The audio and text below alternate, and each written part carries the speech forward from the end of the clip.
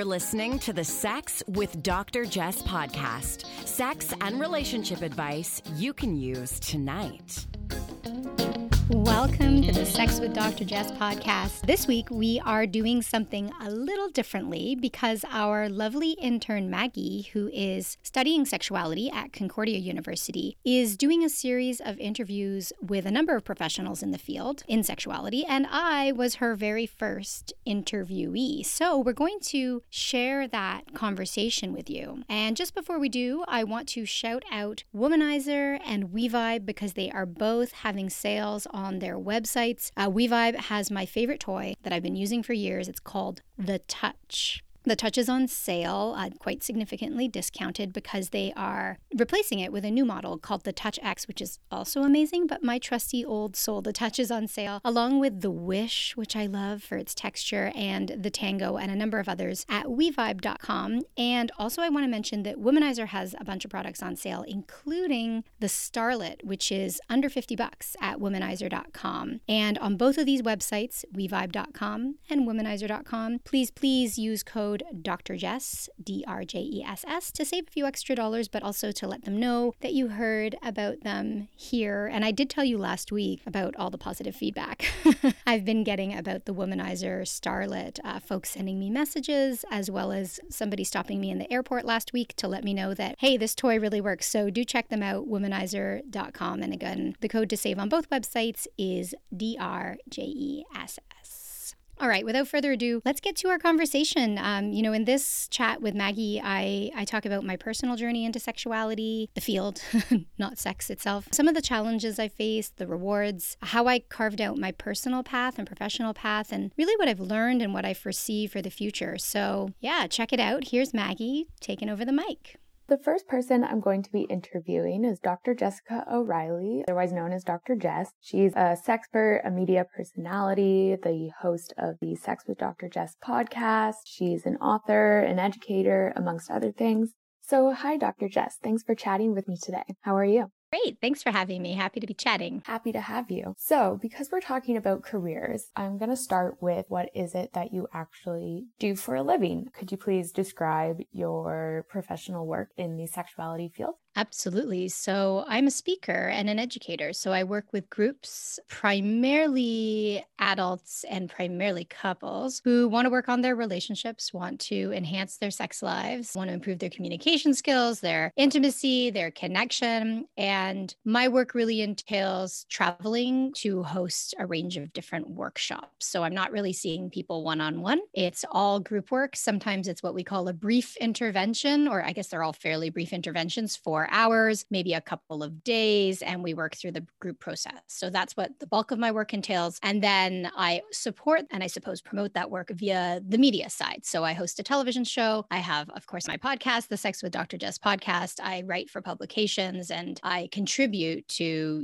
mainstream media publications on a daily basis. That's so interesting. Thank you for that. For those who are maybe interested in a career that is similar to yours, could you please go over your educational background, the experience that you've had, maybe the steps that you took to get to where you are in your career today? Absolutely. So definitely everyone's educational path can be self-determined. So I just really want to note that my path is only one path because there are plenty of folks who don't study formally and still are brilliant in this field and do really important work and are just as qualified and just as learned and knowledgeable, but maybe don't have access to, academia. So I did my undergrad in sexual diversity studies at the University of Toronto. I think I was in their first year of graduating class. In fact, I took an extra year so that I could get a major in sexual diversity studies. And I became a high school teacher. So I was teaching, and that's really what led me into this field. So I was teaching at Contact Alternative, which is a school downtown Toronto with the Toronto District School Board. My students were 16 to 21. They were definitely folks from marginalized backgrounds. So many of them were mandated to be at school by probation. Many of them were already living on their own on student welfare at 16. So they, were facing a unique set of challenges. And every single day, probably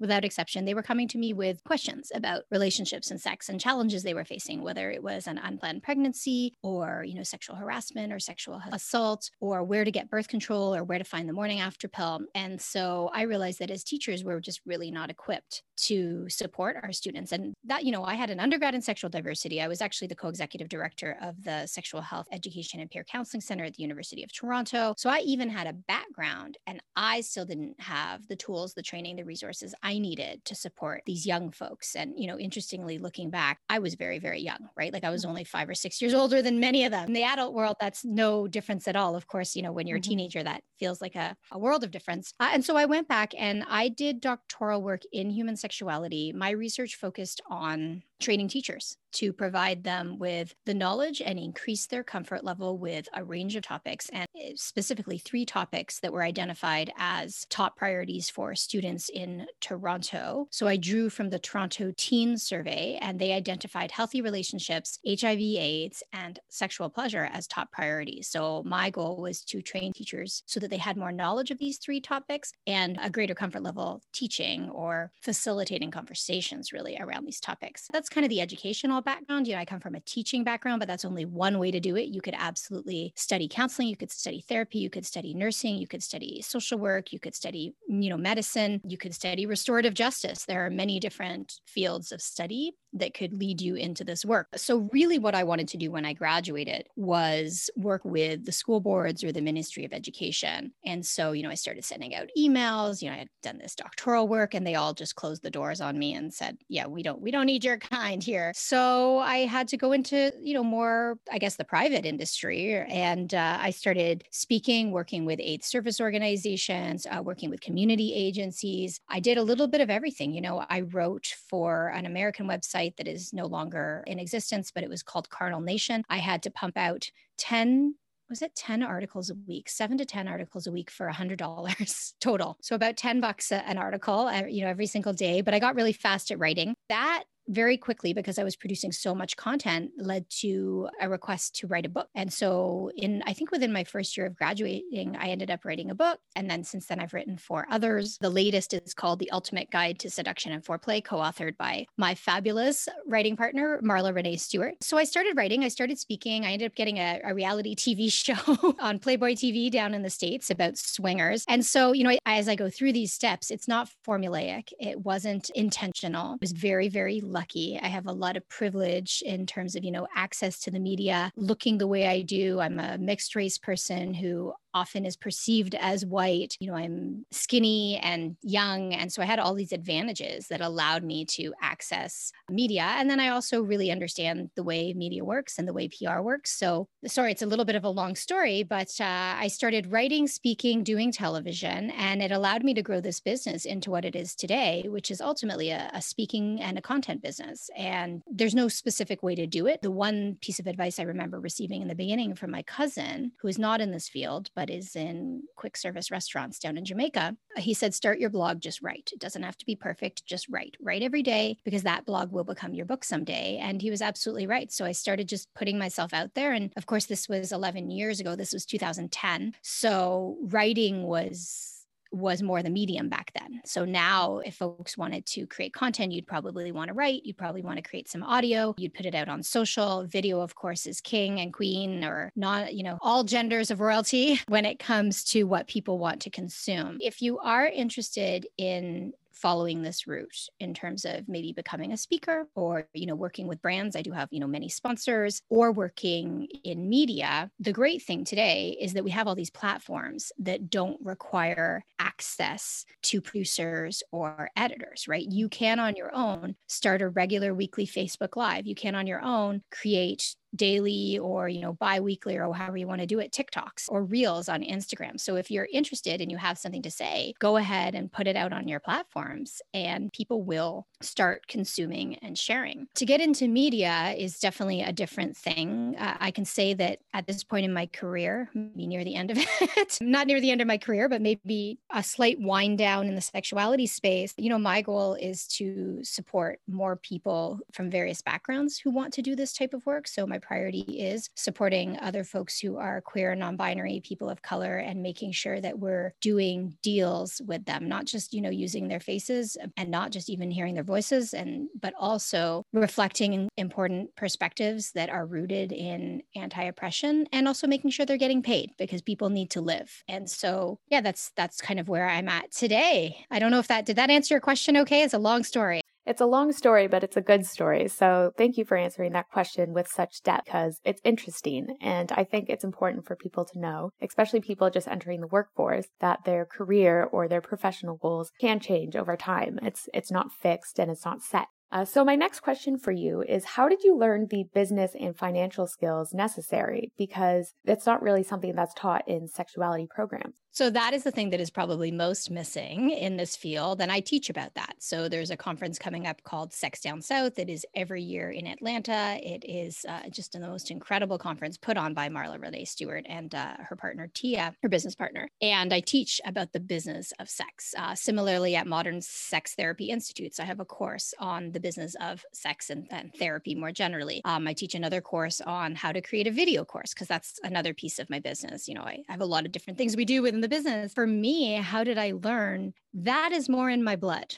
Like, we are all entrepreneurs. We're Chinese Jamaican. My grandpa started a bakery from nothing. My auntie started a restaurant business that's 19 restaurants now with 900 employees. I don't know. I think I picked it up more from my family and my parents than from anything formal. And so, listen, if you're going to go into this field, and you have the opportunity to take any business credit, take those business credits, because if I could go back again, I probably would have studied more in the business field. That's so interesting. Thank you. And thanks for that advice. I think that's a really important piece of information for students or potential students to consider. So the next question I have for you is, what made you want to work in the private sector specifically? You had mentioned that you had sent out a bunch of emails after you had graduated and hadn't gotten a lot of response. Was that the main? Oh, I got response. They told me to go away. The Toronto District School Board said, we are a fact-based curriculum. And I'm like, well, I don't know. I studied facts. So, I mean, what's a fact really? But we definitely studied evidence-based. I think they meant evidence-based, but I will never forget that they wrote fact-based. I didn't want to work in the private sector. Honestly, it just happened. I work with 2 large organizations around the world that keep me very busy. So the reason, if folks know my work, I really do work all around the world. Like, I've done, 20 city tours of India, all over East Asia, Europe, a little bit in South America, all over the States, all over Canada. And these 2 organizations are both rooted in business. They're for business professionals, and I'm one of their resources. So they focus on obviously developing their business, but they're also into self-development, and relationships and family are a big part of that. So I didn't mean to work in the private sector. It just kind of fell into it. And one of the advantages of working in the private sector for me is that's how we create the business, and that's how I've monetized. But it means that I also have time to volunteer and support in the public sector. And so, for example, if a public school wants me to speak for them, I don't need to try and negotiate a rate, because it's supported by the fact that the private sector is paying me. So when the private sector tries to negotiate, I'm not so open to that, because I want to make sure that I have the financial security within the business to have the time and resources to go volunteer in schools and in communities. What would you say the most rewarding part of your job is right now? Well, it's definitely when people are telling me I'm helping them, right? Like oftentimes, you have a workshop and then somebody says, oh, that really changed my perspective. Or, in some cases, people say it's changed their lives. One of the highlight moments for me, I was in Prague and I had done a weekend-long workshop, and this woman asked me to meet her the next day because she wanted to give me something. And then we're standing in the middle of this beautiful square, and she's crying, and she's probably in her 50s, and she's saying she had her first orgasm, that she gave me a honey jar. I remember that, a honey pot. Really cute. And, so obviously when you help people, and then on a more recent note, last week on the podcast, we answered somebody's question about their partner's erections and how it was making them feel when they could get erect, when they couldn't, and how it was affecting them as a partner. And, they sent me a note just saying, thank you so much. I feel really reassured. That's really why we get into this field. So to hopefully make a positive difference. On a more selfish note, the best part of the job is the travel for me. Like, I love it. I live on adrenaline. I can fly 6 times a week and I will not complain about it. I love airplanes. I love meeting new people. It suits my personality to move in and out. They're not always long-term relationships. Sometimes they are, but oftentimes they're these brief interventions. And I don't know, it keeps life super exciting. And what would you say some of the challenges you faced in your career have been? So I can speak, currently the biggest challenge for me is as the brand grows and the social media following grows, so do the negative comments and, people getting angry at me or swearing at me or just, generally being critical. I'm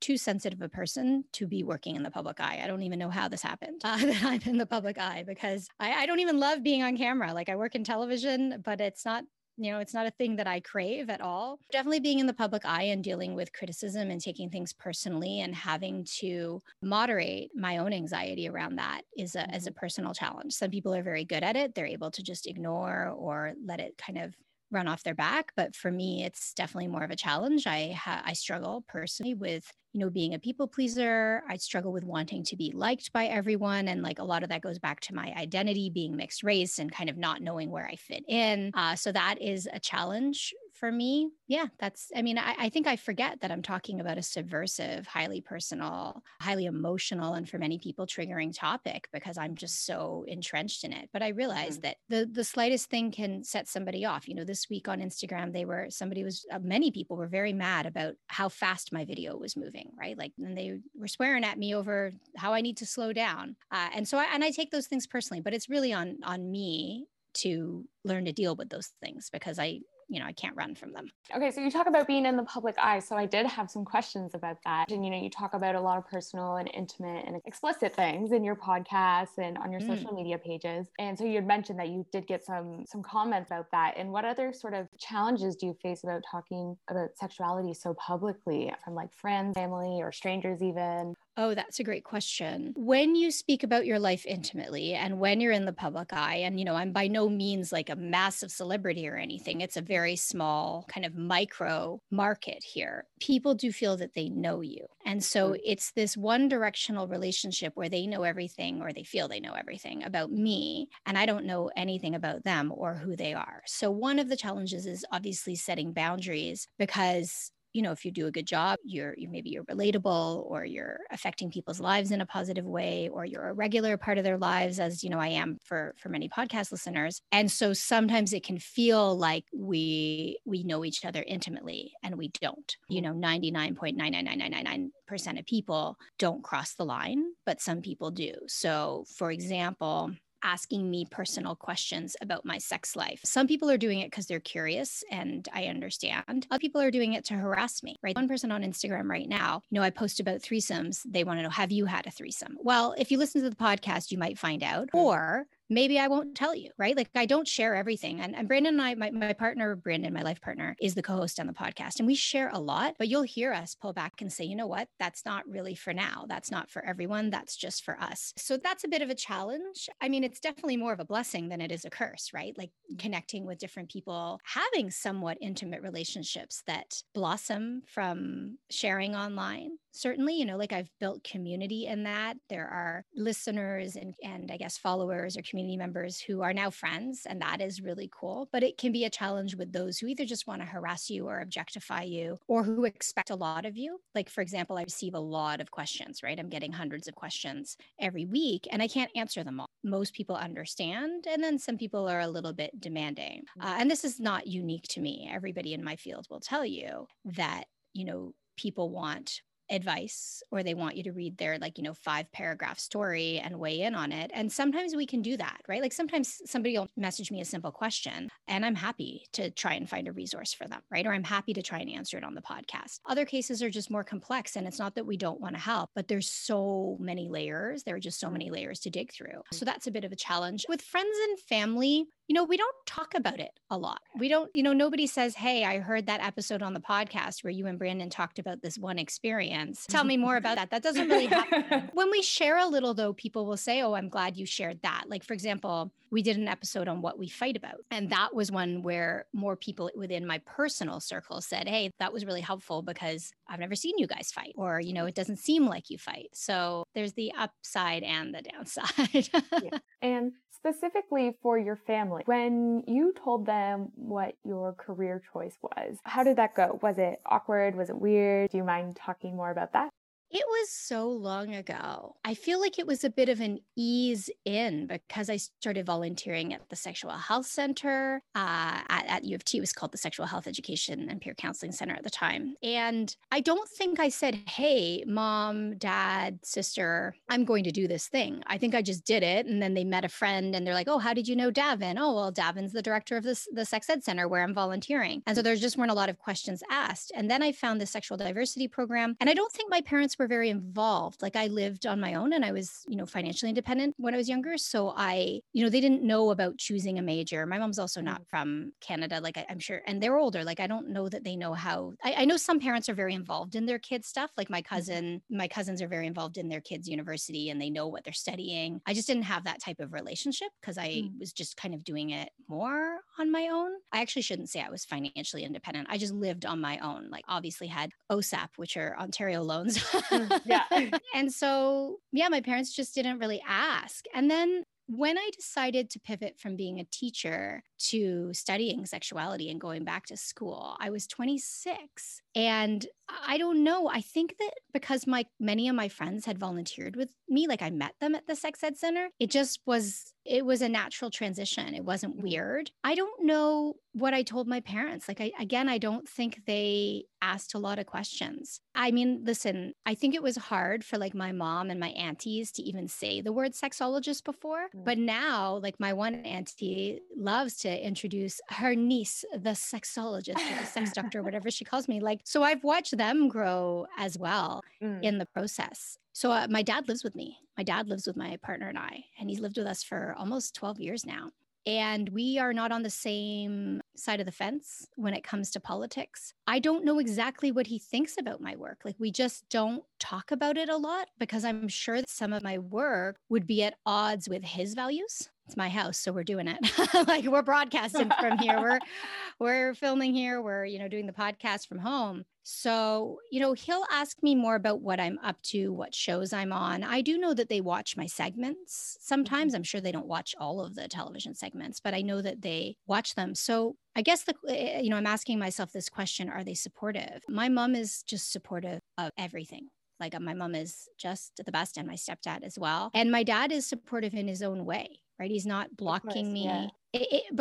So I should say that my mom is Chinese Jamaican. So she already was bridging two cultures, like Hakka Chinese plus Jamaican. So when she came to Canada, she was already adept. She already had that skill of bridging cultures. And one thing I think my mom did really beautifully is pull the best from each of the cultures. And I don't even know where one begins and the other ends. Like, I don't know if a tradition that we have is Chinese or if it's Jamaican or if it's Chinese Jamaican in and of itself, or if it's Canadian. I don't actually know. I'm Irish on the other side, and I can't say I draw really anything from Irish culture just because I wasn't around that family as much. I don't even know what it really entails. Like, I've never been to Ireland. My dad's family lived, a 5-hour flight away, so I never saw them. But I will say that, my mom's just supportive. And I do think that she's not mixed race, but she's mixed, I guess, ethnicity and nationality, really facilitated that. So like she's so good at that and just being supportive. So I believe that no matter what I did, my mom would support me. And there's going to be another career. Like there's going to be the next permutation of this,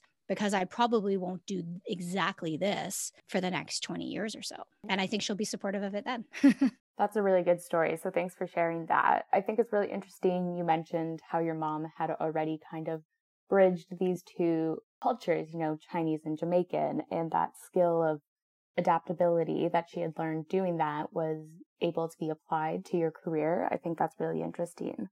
And, someone's job or career is something that, they often want to be able to share with their parents because it is such a big part of our lives, right? And because of the cultural and social meanings we've given to sex, it's often viewed as quite taboo. It's weird. It can be awkward to talk about, especially with someone's parents. No one really wants to do that. So thanks for sharing that story, because it really shows that, even if, maybe a parent isn't completely involved in the career, they can definitely still be supportive. So how do you think that your identities or your intersectional identities have played into or affected your career? I know we were chatting a while ago and you had mentioned that you were one of the only few Asian women within the sexuality field. So how do you feel that, or maybe some of your other identities, have affected your career? Well, they shape everything I do, right? Right. Nothing, you're just never moving away from your identity. So there are two sides to this.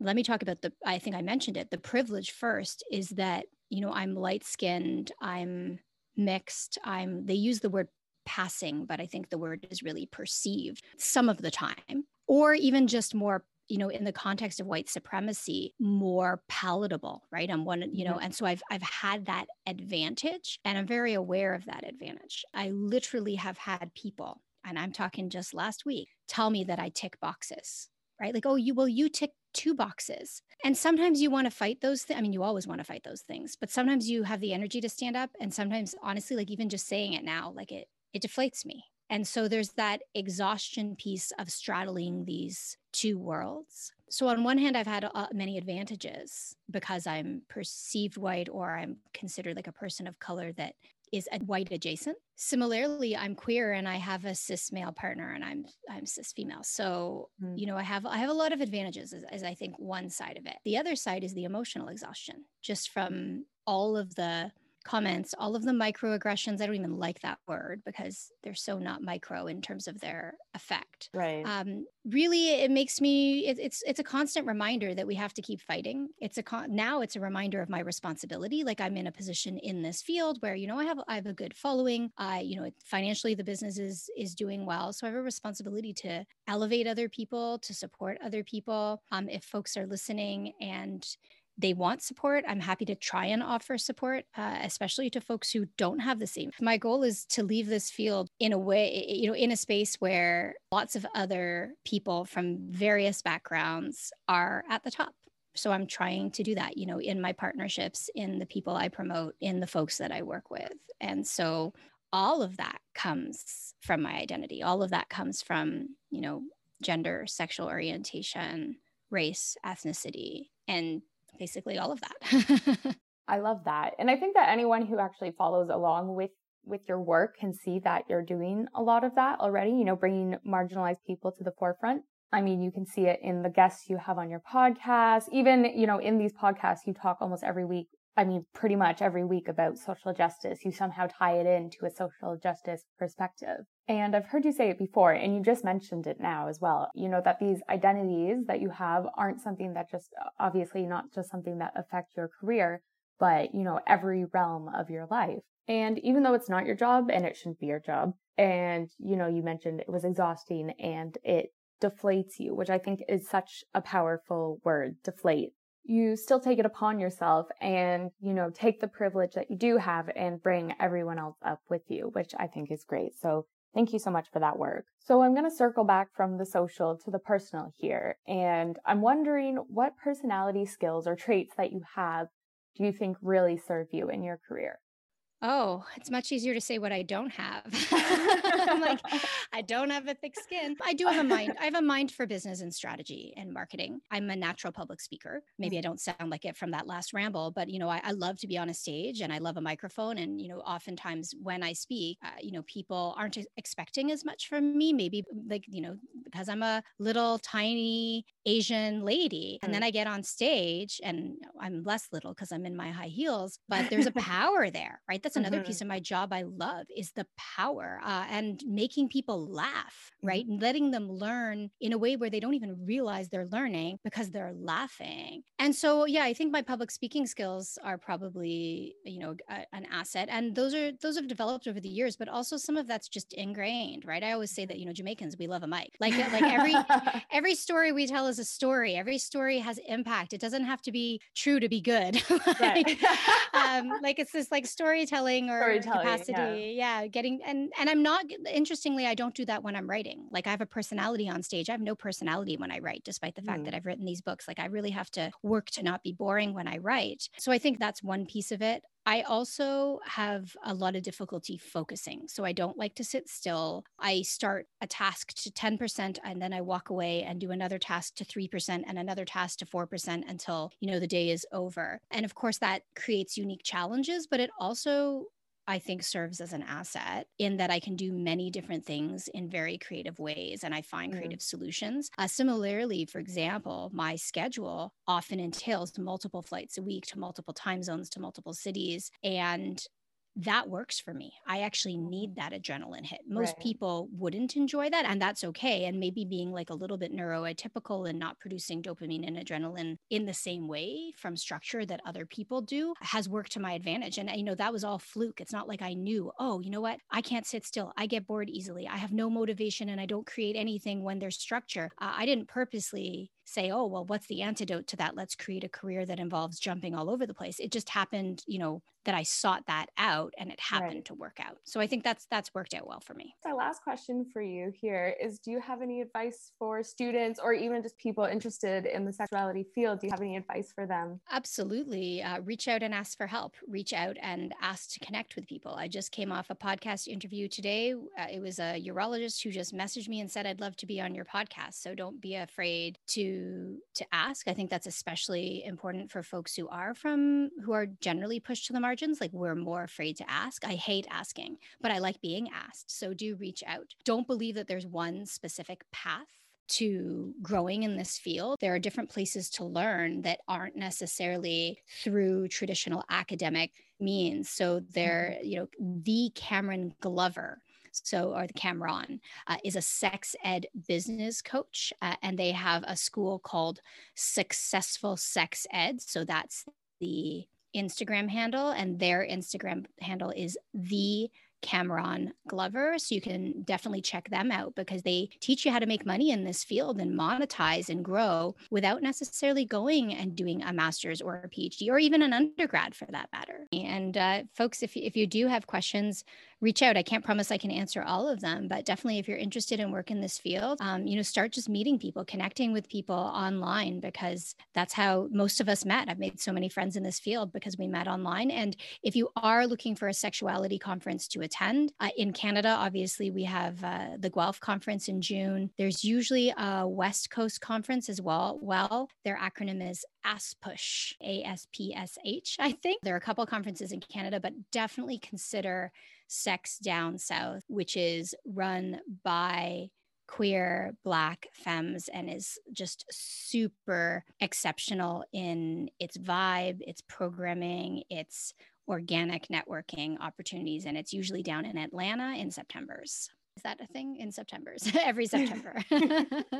Okay. Yeah, no, thank you so much for that. Yeah, people should definitely be checking that out. I'll be checking those out. So again, thank you so much, Jess. My pleasure. Thank you. So everyone, that was Dr. Jess, sexologist, educator, the author of several books, the latest of which is The Ultimate Guide to Seduction and Foreplay. She's the host of the Sex with Dr. Jess podcast. She's a TV personality. She really is a jack of all trades within the sexuality field. And today she talked to us about her career in the private sector, what she's done, what she's doing, and what she wants to do, and the steps she's taken to get to where she is today. And this is part of a mini podcast series, which will be focusing on careers in the sexuality field. So other interviews will be coming up with really interesting people who work in the public and academic sectors of the sexuality field. So stay tuned for those and do check them out. So thanks for listening, everyone. And as Dr. Jess would say, wherever you're at, folks, have a good one.